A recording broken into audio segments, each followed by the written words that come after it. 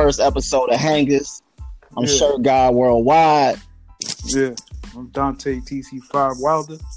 Yo, we gonna talk about clothes right now. So, as I was talking to you earlier, and the question that I posed to you is like, where is the state of fashion right now?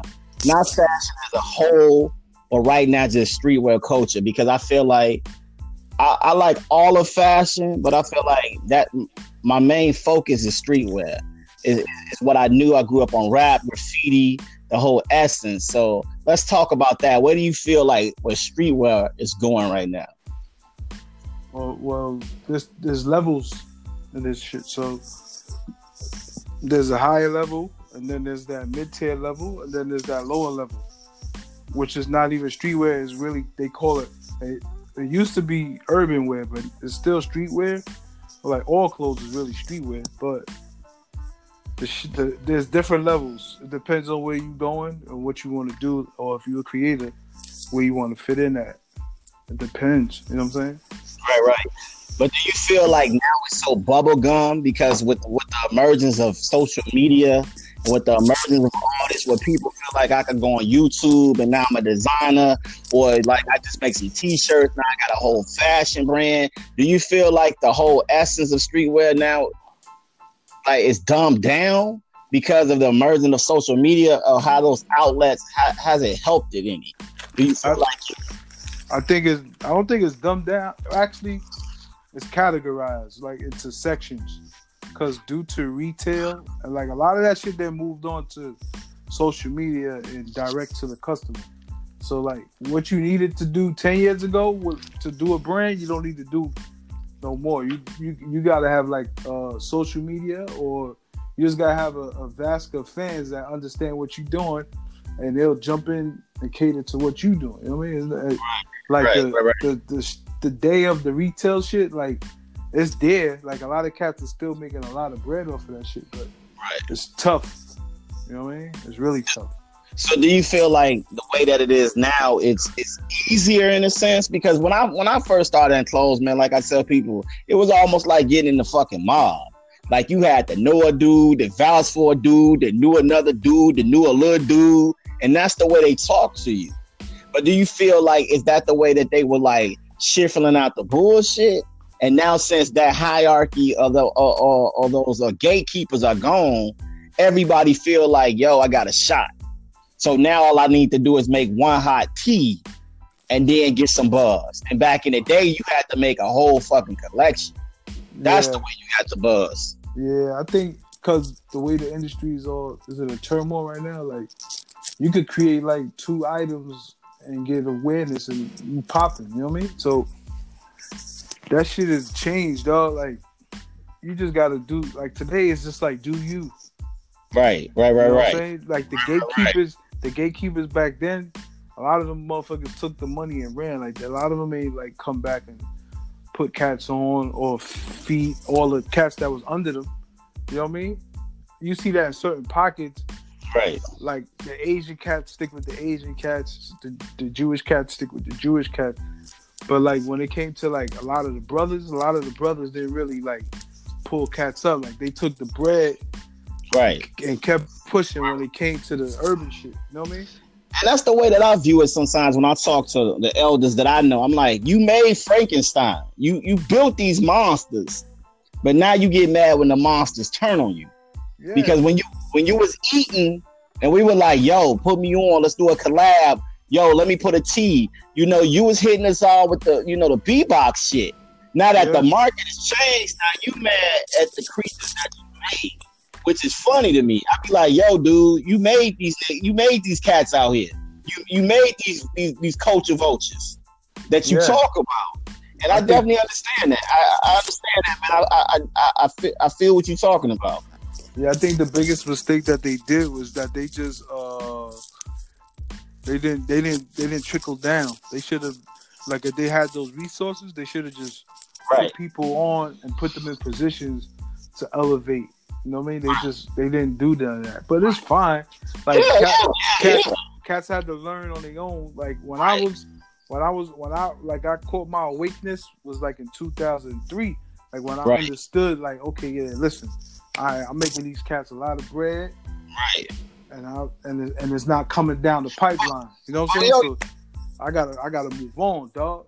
Like, Yo, before we get in depth, man, I don't think people out here even know the pulse and what you did and the whole fucking streetwear culture. right. So just tell us a little about the shit you bubbled on. I don't even think these cats understand who we talking to right now. What this whole thing we about to do. So just tell the people out here a little about you, man. Just you don't gotta give them everything. I know you're a real humble cat, but let them know who on the line right now. It's all good. Yeah. We live. That's what shit's happening.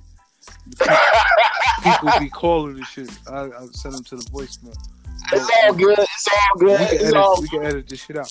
But what I've done is I've been in the game for like 25 years or maybe more. I don't know. I stopped counting. You know what I'm saying? But I've done creations for 555 Soul, Mecca USA, Fat Farm, PNB Nation, Fubu, Rockaway. Who else? Who else I did? Mecca USA.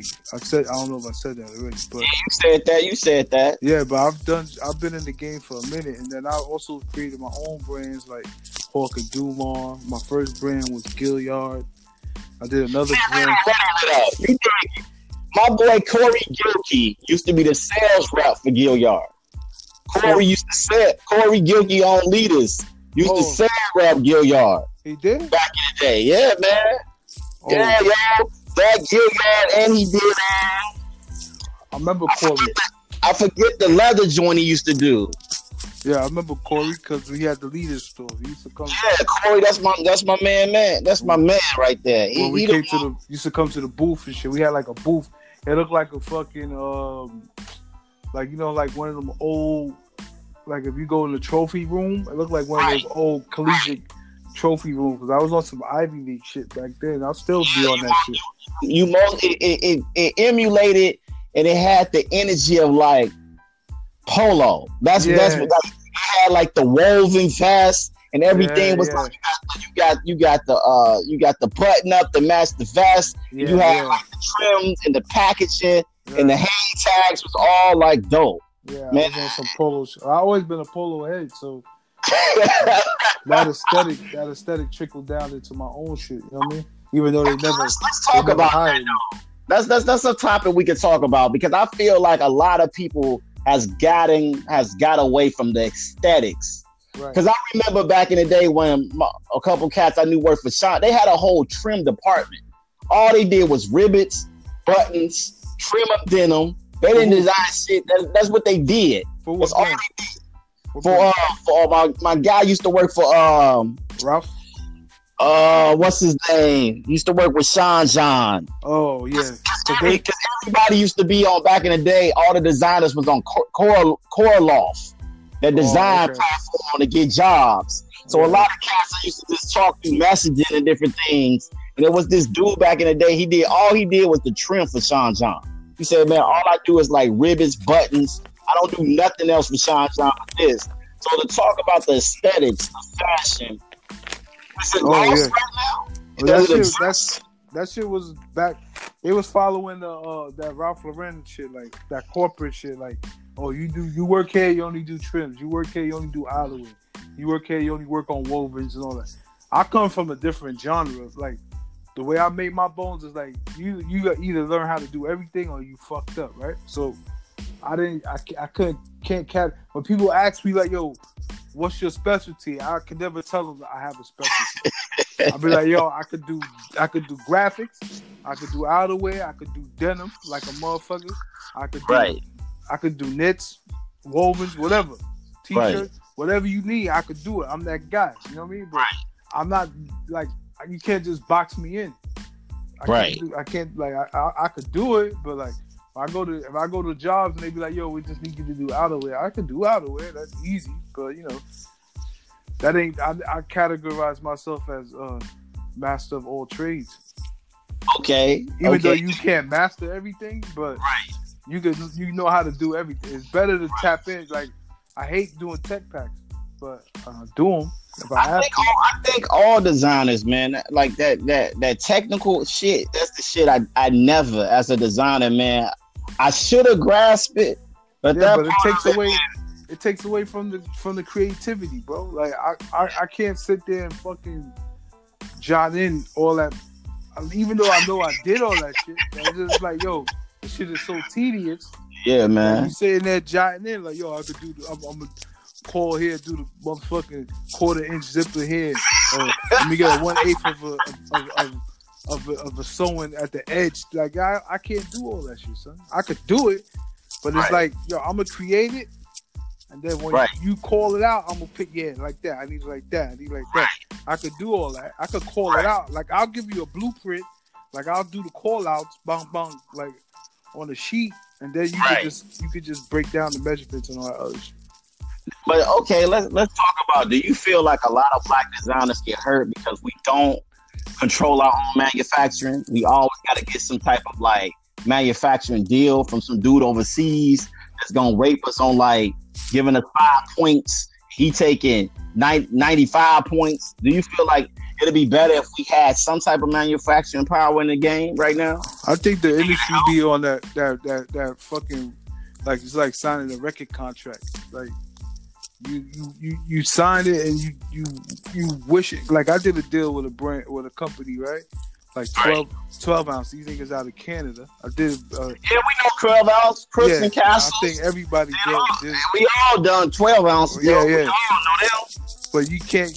It's like I was so boxed in that I was like, yo, I'm gonna create the Hawk and Dumar shit, right? The shit gonna pop, and then we make money. Then we'll get out that deal. But the shit was, you can't make no money with those dudes, bro. I think the only niggas that was able to make money with them was Crooks and maybe another brand, but I couldn't make no money with them. Like I was so intriguing on the design part that I couldn't see that, yo, niggas, you can't, like, the percentage they tell you in the beginning, it's not the percentage it is once you start javeling up all the fucking costs. Like, yo, where's this cost coming from? Where's that cost coming from? So you like, oh shit. Niggas jammed you up. Like, you can't make no real bread on that joint. You know what I mean? And my thing is, man, yo, Dante, I love Hawk and Dumar. When I first seen it drop, I was like, this shit is dope, because it took me back to the time of like academics and like those brands like that, and the LRG brands that really was focused on you seeing the story that you was trying to convey during the clothes. And I feel like sometimes that's the energy that's mixing. It's like niggas want to make a hot mixtape, but they don't never want to drop a hot album right now. It's all these like, yo, I got one tee, but then the other 5-6 pieces are terrible, or they trying to do denim and they don't understand even washes and distress and, you know, zippers, so the denims are fucked up.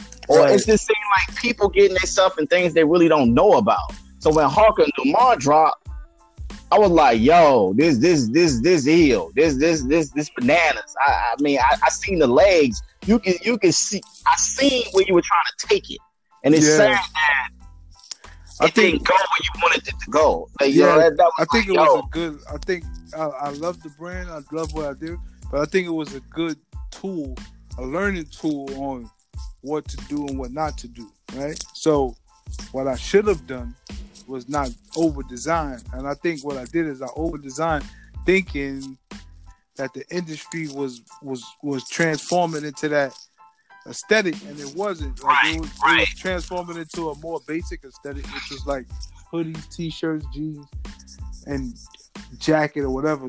And I was on some Rouse shit again. You know what I'm saying? I was just like, you was doing your Kanye. Yeah, I'm like, yeah, nigga, I'm different than these niggas. I'm putting my food on the table. I'm like, I'm different than all these other niggas, son. Like, y'all niggas are doing this. I'm doing this, dog. Like, look at what I'm doing. Look at the craftsmanship. Look at the denim. Look at it. Even down to the booth, when we had the booth at in Vegas. Niggas was like, yo. And it was in a little 10x10 joint. You know what I mean? I was just like, fuck it. If If I'm gonna be in a 10 by 10 joint, I'm gonna cook this shit, right? Man, so, because when Murph, you worked with Murph on that joint, I seen him in Vegas. Murph was my partner. Yeah, Murph was your partner, man. Yeah. When I went to Vegas, I was like, yo, Murph, y'all did it with this. I was like, y'all murdered it with this joint. Because everybody was going to Crooks and everybody was going to like that type of energy. And I was like, the hate that came from that day, like from that first day, you gotta understand the hate. The hate was so crazy, dog. You can see it in the air, like niggas, like the feet, like niggas is on the train, like they did a whole car, like we hate you. You know what I'm saying? Like I felt so much hate that day. It was crazy. I was just like, wow.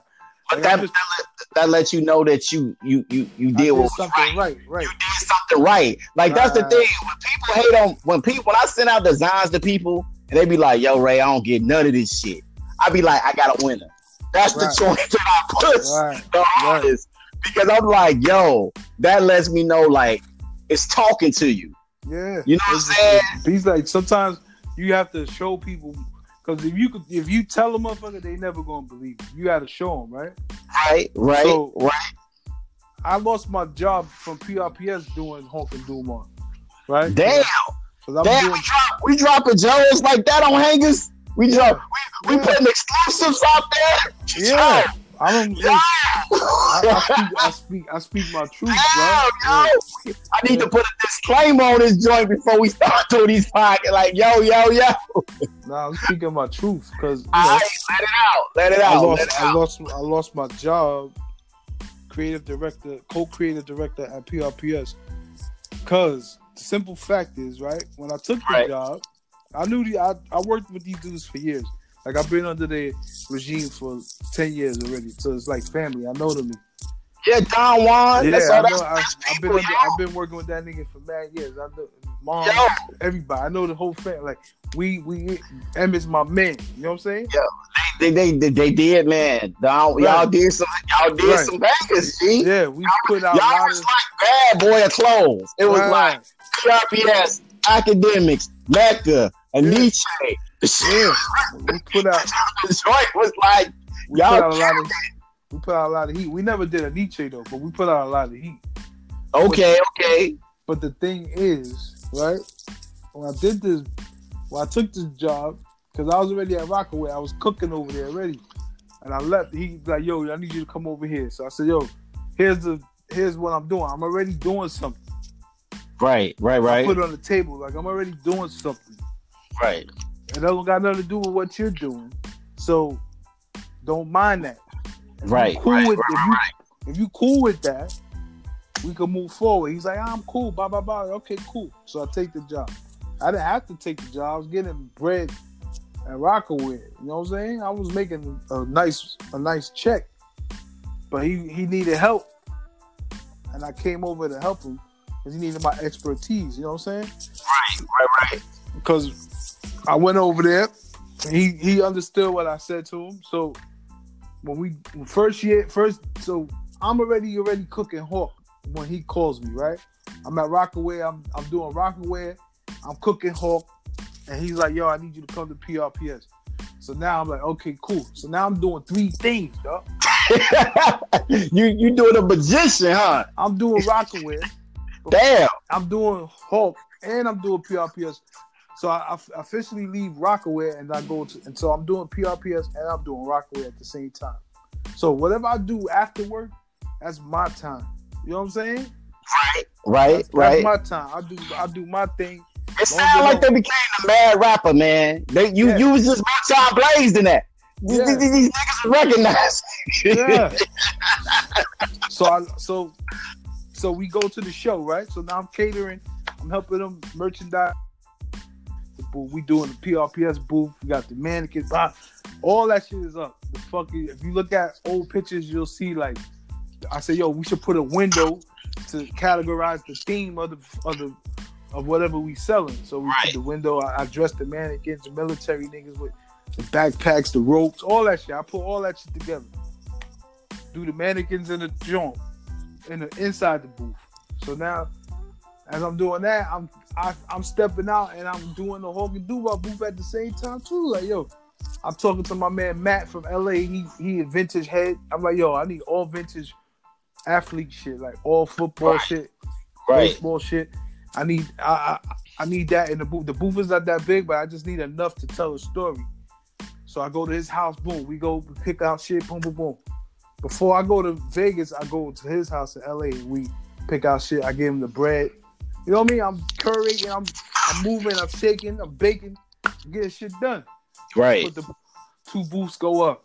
Boom. First people that's next to my booth is my old Rockaway employees. Boom. So all the executive cast is there, and they don't know. They don't know it's mine. You know what I mean? They just there, and they like, yo, whose booth is this? And I said, oh, this is my Joan. They was like, oh, this is you. Like, so it's the thing that we were just talking about. It's like, cats know that you've been under their regime for a while, right? Right. They know what your capabilities are. Exactly. But they don't put no investment into you until they see what you want to do. Now they want to have a conversation. Right. They want to talk. And it's already too late. You know what I'm saying? I'm already in a situation. Right. But so PRPS was an amazing brand, man. The denim you guys did, the bruised but never broken, the whole concept. Don is a denim master, bro. Man. Denim master. You know what I mean? Jeez. The tee washes you guys was doing, man. Yeah. I've never seen denim in my life that looked like PRPS, man. Yeah. Like y'all was making Van Goghs with the denim. It was it's an aesthetic that you have to, like, a lot of cats follow PRP, like they buy their washes and they copy those washes. But what he does is he doesn't do that. You know what I'm saying? He creates his washes and the people copy his washes. But it's an aesthetic that you have to follow to create those type of washes, and a lot of people don't know. You know what I'm saying? Excuse me. Is it because they don't take the time to know? Like, just to go back to when we first, started the podcast, the episode, we talked about that the microwave of the generation. People just feel like, man, I could go to YouTube or I could look over here, and they don't put the energy nor the time to learn that. Because everything is microwave energy right now. Like, everything is on the gram, everything blah blah blah. So people are moving fast. They try to figure out the way, but certain things you gotta craft that shit. Like, you can't just be like, oh, I'm gonna copy that for what it is, one by one. I'm gonna copy that jean exactly like that, and then I'm gonna change. Nah, there's certain things you have to do. Because if you wear a raw jean from beginning to end, then you can understand how to craft a denim. You know what I'm saying? From fit to aesthetic. So you have to look at that jean and be like, okay. And if you creating a denim brand, right? And you understanding what denim is and how does it fade, and different denims do different things and different washes. Because, like, you can't put a $2 jean and say, yo, I'm gonna create a PRPS wash. It'll never work. Right. You may get something aesthetically that might look like it, but it is nowhere near, because that denim cannot wash like that Japanese denim is washing. You understand what I'm saying? Right. There's a certain type of fabric. Like, that fabric is $12 a yard. It may be $15 or $20 a yard. You know what I'm saying? Right. But the way it's weaved so tight, and the indigo is so pure that when it fades, it's different when you wash it. It's not like that $3 denim. Like, it's never gonna look the same. Never. And cats gotta understand. Man, cats don't understand. They you gotta do the work. If you want a dope product, that's all we're gonna say. You gotta craft. You gotta learn. You gotta know how to craft. Yeah. You gotta craft it. I heard Virgil and Heron say, like, if you like, and they got a point too. It's just like today, at a point to what's done today is, if it's taking you a 6 months to create a brand, then it's taking too long. Because the way cats are thinking today is like, yo, I'm gonna design some shit and next week I'm gonna put it out, right? So even if it hits or miss, they don't care, because the culture today is like, I don't give a fuck. I'm just putting it out, dog. Like, I'm gonna do like 5 t-shirts and maybe 2 or 3 of them a hit, and then run it back You know what I mean? You re-up, and then you bring those same 3, and then you add another 2. Now you got, you got a little brand role, and and you got clients and people who are aware. Right. They're gonna adapt. It's simple, but it's not that simple. But to the eye, it looks simple. It's just like, oh, these guys are just doing microwave brands. But that's why it's so saturated now, man. It feels like everybody can do it. It's because everybody feel like, yo, I got 10 tees, nigga. I got a clothing brand. No, you got a t-shirt line. Period. Yeah, you don't got a brand. You got t-shirts. You don't got a brand right now. You got t-shirts. Right. That's all you working with. Right. But there's nothing wrong with doing that. I feel like we all looking for that validation of labels. I'm a fashion designer, but they don't know seam allowances. They don't know, they don't know functionality. They don't know sourcing. I'm like, yo, okay, if I told you how you make a chambray shirt, what is it made out of? How is the cotton woven? What's the gram size? They don't understand that because they don't want to put that work. It's like, man, I don't need to do that, B. No. I got a t-shirt. They got a t-shirt brand. They saying they got a brand. I'm a creative director. I'm getting these checks. You know what I'm like, they don't got a brand. They got a t-shirt brand. They don't have a brand. But man, Dante, we got to table this. We could talk for hours. We gonna do more episodes of Hangers. This is the first episode. We want people to tune in. I don't know when we gonna do it, but we gonna drop these jewels on these people. We gonna get these minds working. We gonna get these people out here really making clothes again, man. So like I said, I'm Shirt God Worldwide, and this is Dante TC5 Wilder. Yo, this was Hangers, man. We gonna get at you. Peace.